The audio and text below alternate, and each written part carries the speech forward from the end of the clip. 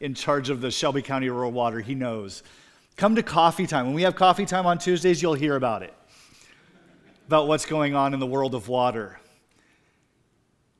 Things that we take for granted were things that they didn't take for granted back in the day of Isaiah.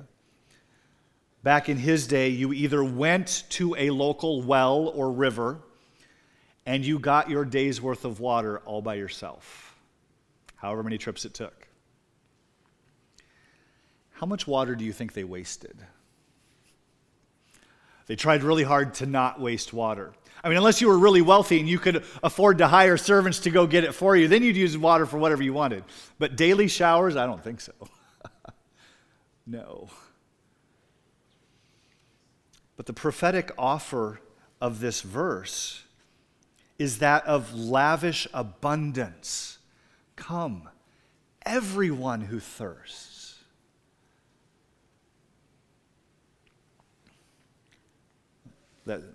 Earlier we sang a song, "O Come All You Unfaithful." I asked Pastor Dan specifically to have us sing that song for this very reason. God's invitation has never been fix yourself, clean yourself up, make yourself right. God's invitation is always to the broken. Always to the ones who need it. And this verse says, "Come everyone who thirsts." By the way, who is it that needs water? Everyone, right? Everyone needs water. Who needs water? Everyone. If there is no water, there is no life. Everyone needs water. And God supplies. So the invitation is, come thirsty and become satisfied. Come hungry and become filled. God invites the broken, pictured here as the thirsty. Not so that they could stay that way, but so they can be changed. But notice this offer, it's far more than water. It's come all who thirst, come to the waters, and without money, without price, come and take what you want. You see, the verse says, come buy wine and milk without money and without price. The offer is not just for water, but for the finest and most costly as well. And as we go further into the passage, we see that the invitation is actually to a banquet, to feast on fine foods. Wine and milk represent a bounty. Water is the necessity. You have to have water just to get by. But God's offer is for far more than just what it takes to get by. I love the cost here. It says, without money and without price. Whatever happened to, if it sounds too good to be true, it is? Well, generally speaking, it is. If someone calls you and is offering you something that doesn't sound like it should be right, it's probably not right. You see an ad on the internet that says, just put in your name and address and you'll get a free car. It's probably not true. But we're not talking about charlatans. We're talking about our Savior here. When God offers you something that sounds too good to be true, you can trust Him because He's trustworthy. So how can someone make such an abundant offer? The reason we know that those ads for a free car or for send the prince $37 and you'll receive $1 million back, all those things are scams, and we know why. It's because there isn't enough supply for that person to provide for everyone who might want to take advantage of it. The only way that someone can make such an incredible offer as God is making in this passage is if He has an incredible supply. And because we're talking about God, His supply is always infinite.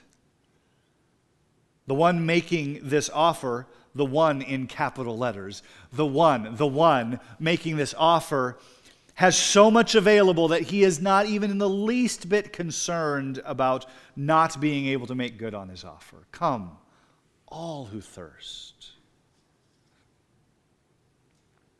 We see the supply is endless. We see in verse 2 the satisfaction that comes from it. Why do you spend your money on that which is not bread, and your labor on that which does not satisfy? Another way of putting this is, why do you spend yourself on that which doesn't satisfy? Why do you invest your time, your energy, your efforts into things that aren't going to satisfy you?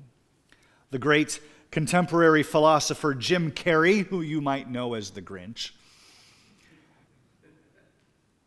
is quoted as saying these words: "I think everybody should get rich and famous and do everything they ever dreamed of so that they can see it's not the answer." He knows. Now, I don't know if he realizes that he's alluding to the Bible. Now, he may be a believer. I don't know. I don't know him well enough, but I know what Scripture says. Book of Ecclesiastes is Solomon's much longer way of saying the same thing. Go ahead, try it, but you're going to find that what you're pursuing, if it's not God, is going to leave you feeling empty. Here's Ecclesiastes 1:14. The Bible says, "I have seen everything that is done under the sun, and behold, all is vanity and a striving after wind." Solomon had seen it all.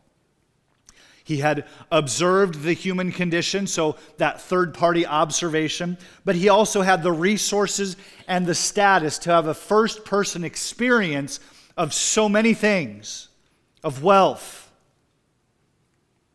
And he said it's useless. Of women.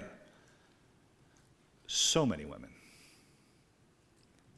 He had wisdom. All of these didn't satisfy. There are even some non-W things that don't satisfy. He had respect. The Queen of Sheba honored Solomon, absolutely respected him. He had power. He had experienced and seen youthfulness. He had the resources to keep himself as youthful as one can keep themselves. He had experienced lots of great results. The kingdom was prosperous under his reign. It was peaceful under his reign. The kingdom was wealthy in resources. He was able to build palaces for himself. He was able to build the temple for the Lord. All these things that he was able to do. The money that many kingdoms spend on war, he was able to spend on just building things because life was so good under his reign. And here's how Solomon summarized all of it. He says, none of it satisfies. The last two verses of Ecclesiastes say this: "The end of the matter, all has been heard. Fear God and keep his commandments, for this is the whole duty of man. For God will bring every deed into judgment with every secret thing, whether good or evil." The one who had seen it all, the one who had lived all the things all the good things that we might strive for in this world, he lived it. He said, all of that's vanity, worthless. All of it is nothing compared to just living for the Lord. So it shouldn't surprise us when Solomon, through the inspiration of the Holy Spirit, records all of this for us in the book of Ecclesiastes. It shouldn't surprise us when contemporary people can come to the same conclusion because they've lived it. Jim Carrey is one. Warren Buffett's another. The man is insanely wealthy, and he lives in a fairly modest house that he's owned for the last 50, 60 years or whatever, when he could buy whatever mansion on the planet that he wanted. But that doesn't satisfy.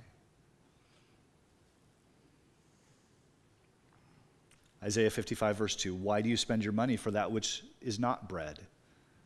Bread is that picture of that which really does satisfy. "And why do you spend your labor for that which does not satisfy? Listen diligent to me and eat what is good and delight yourselves in rich food." That's that banquet. God wants us to find our satisfaction in Him. But our natural tendency is to seek our satisfaction in whatever happens to captivate our imagination in the moment. So because so much of our time is, so much time of our lives, such a great percentage of our lives is spent in our vocation, we tend to find satisfaction in our job. Work from home, stay-at-home parents are not exempt from this temptation either. Investing into your household, investing into your children. Parents can lose themselves in doing all that. And if they're finding their joy and satisfaction in their children and their children's activities, if they're living vicariously through the successes and growing of their children, they're going to soon be very disappointed because those children are going to grow up. And that relationship is going to profoundly change. Students, are you finding your satisfaction in your friends? Or in the realms of social media where likes and shares are currency?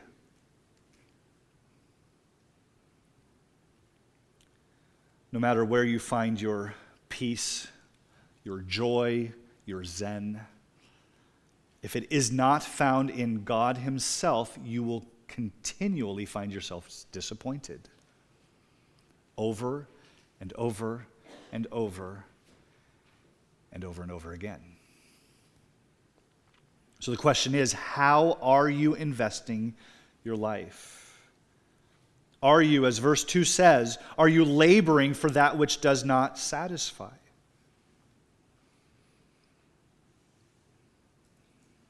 And you may say, well, Pastor, my job doesn't really satisfy me, but it's a means to an end. So yes, I'm laboring for that which doesn't satisfy. That's not what he's talking about. He's talking about where is your focus? Where's your pursuit? There are all sorts of activities of life that aren't supposed to satisfy us. They weren't designed to. And if we put that burden on it, it'd be like taking a cement truck and driving over a pedestrian bridge. It's not designed for it. It's going to break. Our satisfaction can't be found in anything other than God. Because everything else will not satisfy. Everything else will fail. See, God wants to remove these things from our lives. They're called idols, by the way. When we put on our job, our vocation, put on our family, put on our relationships, put on our friendships, fill in the blank. When we put on these things, the weight that is required to make us genuinely satisfied, it will fail. It's an idol that God wants to remove from our lives. And by the way, when God does remove idols from our lives, it hurts. Because we've put our affections, we've put our love in the wrong place. By the way, if you are a follower of Jesus Christ, if you are His child, He will remove those idols. Now, He's patient. He sometimes takes a long time to do it. But He will remove those idols.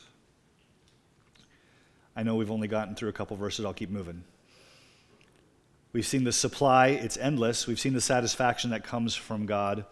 And it is secure. It's guaranteed. Verse 3, incline your ear and come to me. Hear that your soul may live, and I will make with you an everlasting covenant, my steadfast, sure love for David. Now, on the surface, it kind of looks like Isaiah is changing subjects a little bit. I mean, what's this about the covenant? Why David? What's going on here? Well, Isaiah is not making a change of subject here, but he is making clear that the abundant supply from verse 1 and the satisfaction in verse 2 are not just about physical nourishment. Okay? So if it wasn't clear in the first two verses, he makes it clear here that this is a metaphor. This is pointing to something even greater than an endless supply of water and food. Isaiah is talking about the life of the soul. He's talking about that eternal you. He's speaking to the spiritual bounty found only from our eternal provider. The book of Isaiah continually points to the brokenness of the world, the sinfulness of God's people as was happening in his day.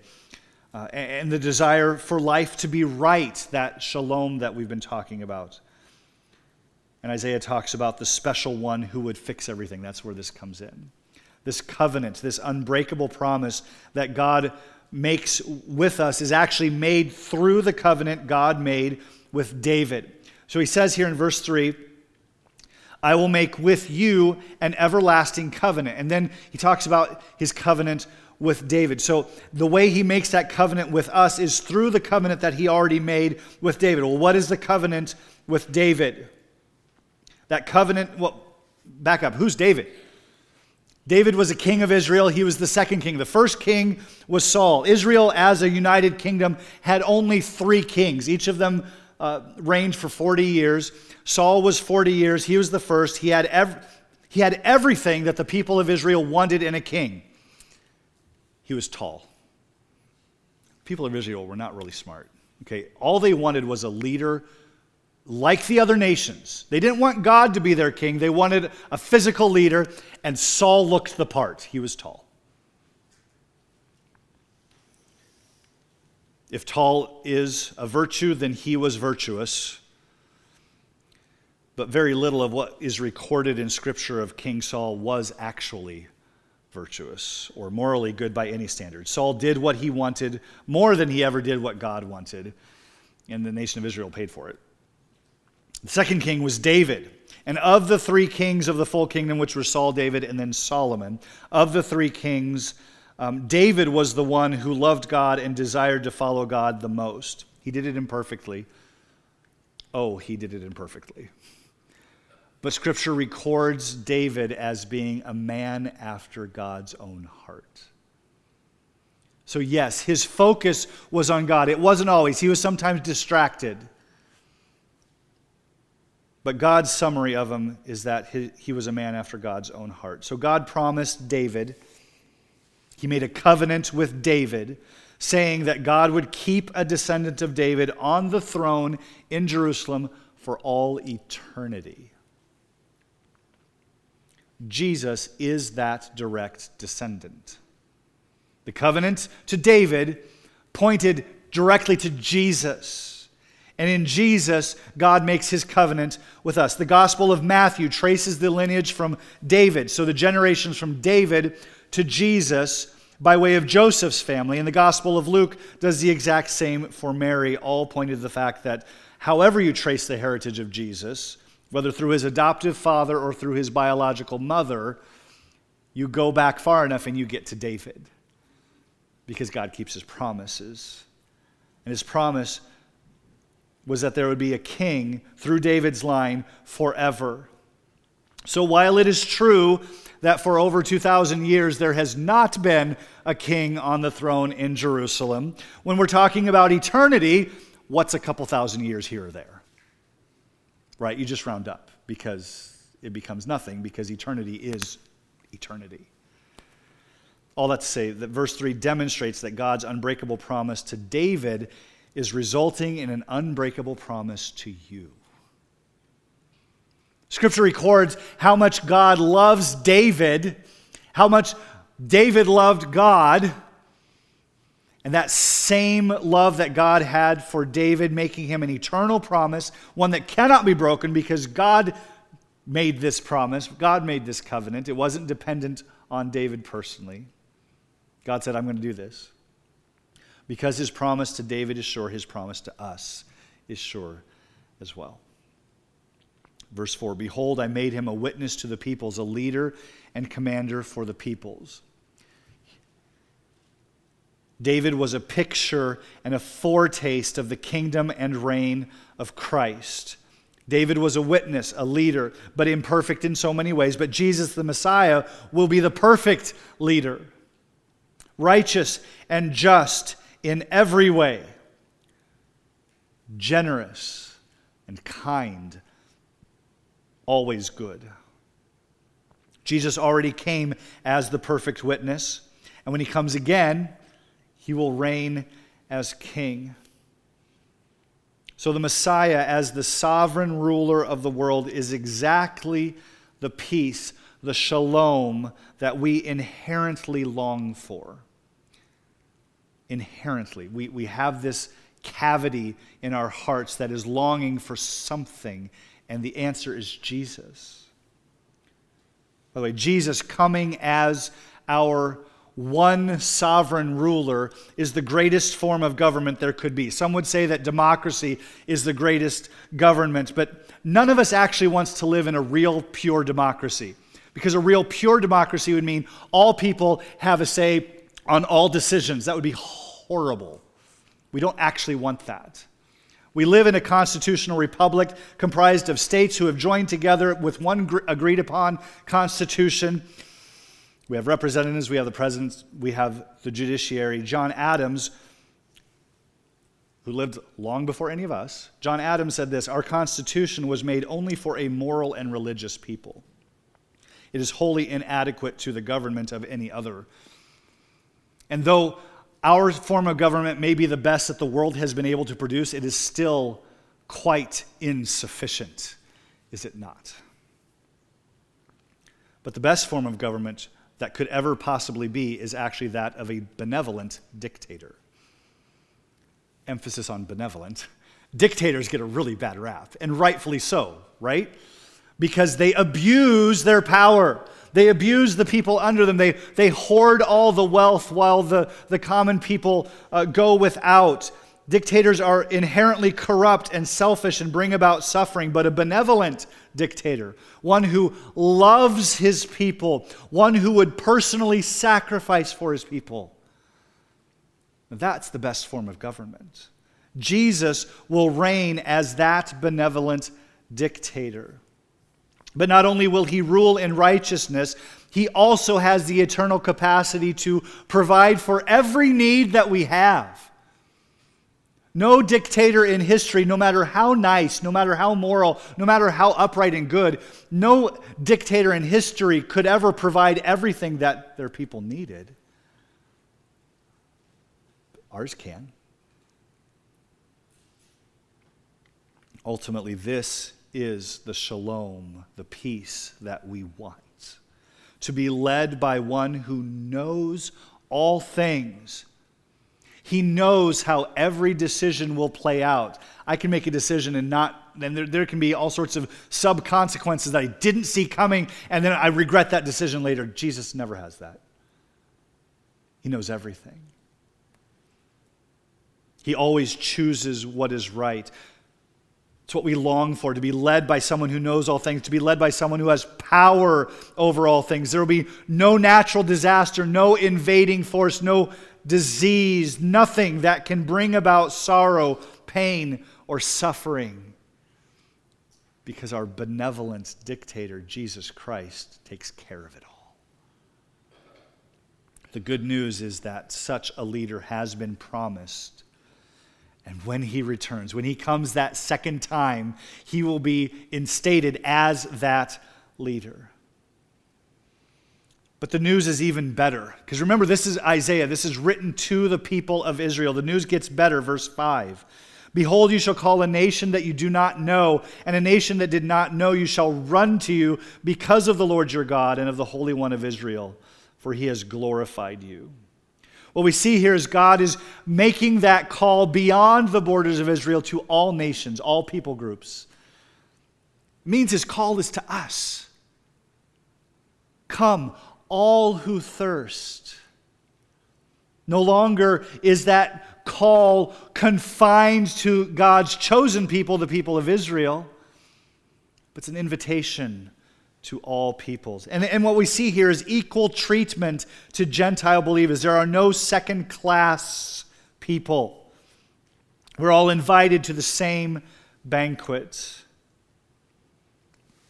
In the Old Testament law, foreigners, people from another nation, were able to join the nation of Israel. They were able to become integrated with the people of Israel by submitting to the law of God, by participating in obedience to the law of God. They could join the nation of Israel. But there was never a wide-reaching invitation for people to come. Hey, all nations of the world, come, be part of God's people. It wasn't there. It's not there. Search scriptures, it's not there. But Isaiah foretells this change. It didn't actually take place until the church age, but he foretold it here in Isaiah 55, the good news that Jesus is the Messiah and that the sacrifice of his own body was the payment for the sins of the whole world, radically changed everything. Now, next week we're going to continue with the next few verses in this chapter and talk more about God's general call of salvation. But for today, God wants us to find our satisfaction in him. So I ask you, what are you pursuing? What is it that makes you believe that you will feel at peace, believe that you will be satisfied, that you are pursuing?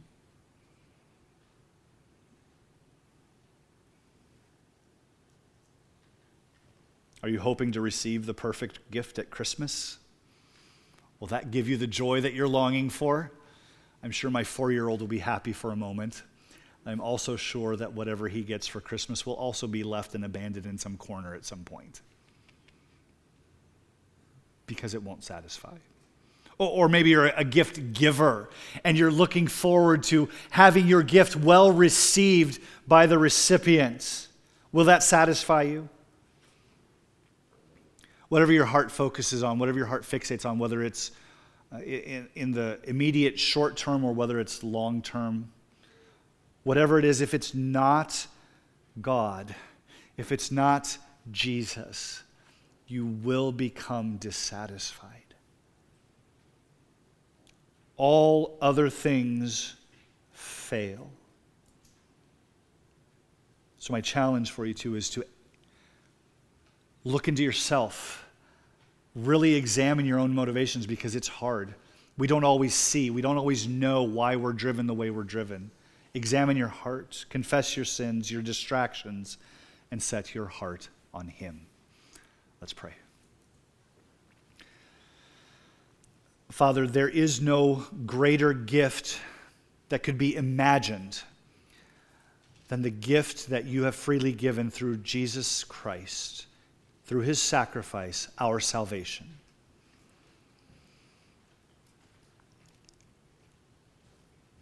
If we truly understood, Father, the preciousness of that gift,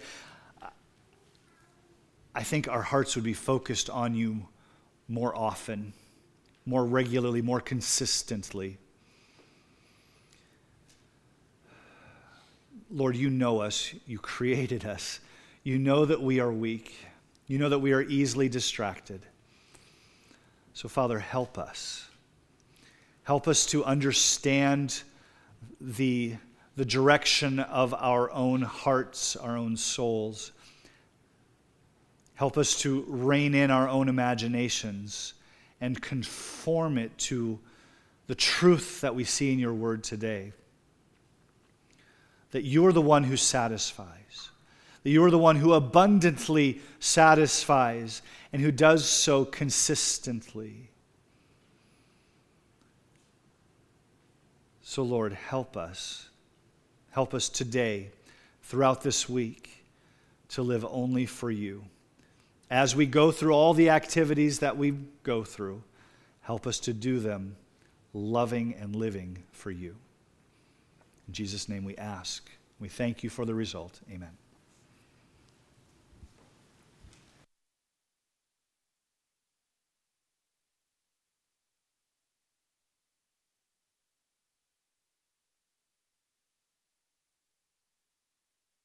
Faithful.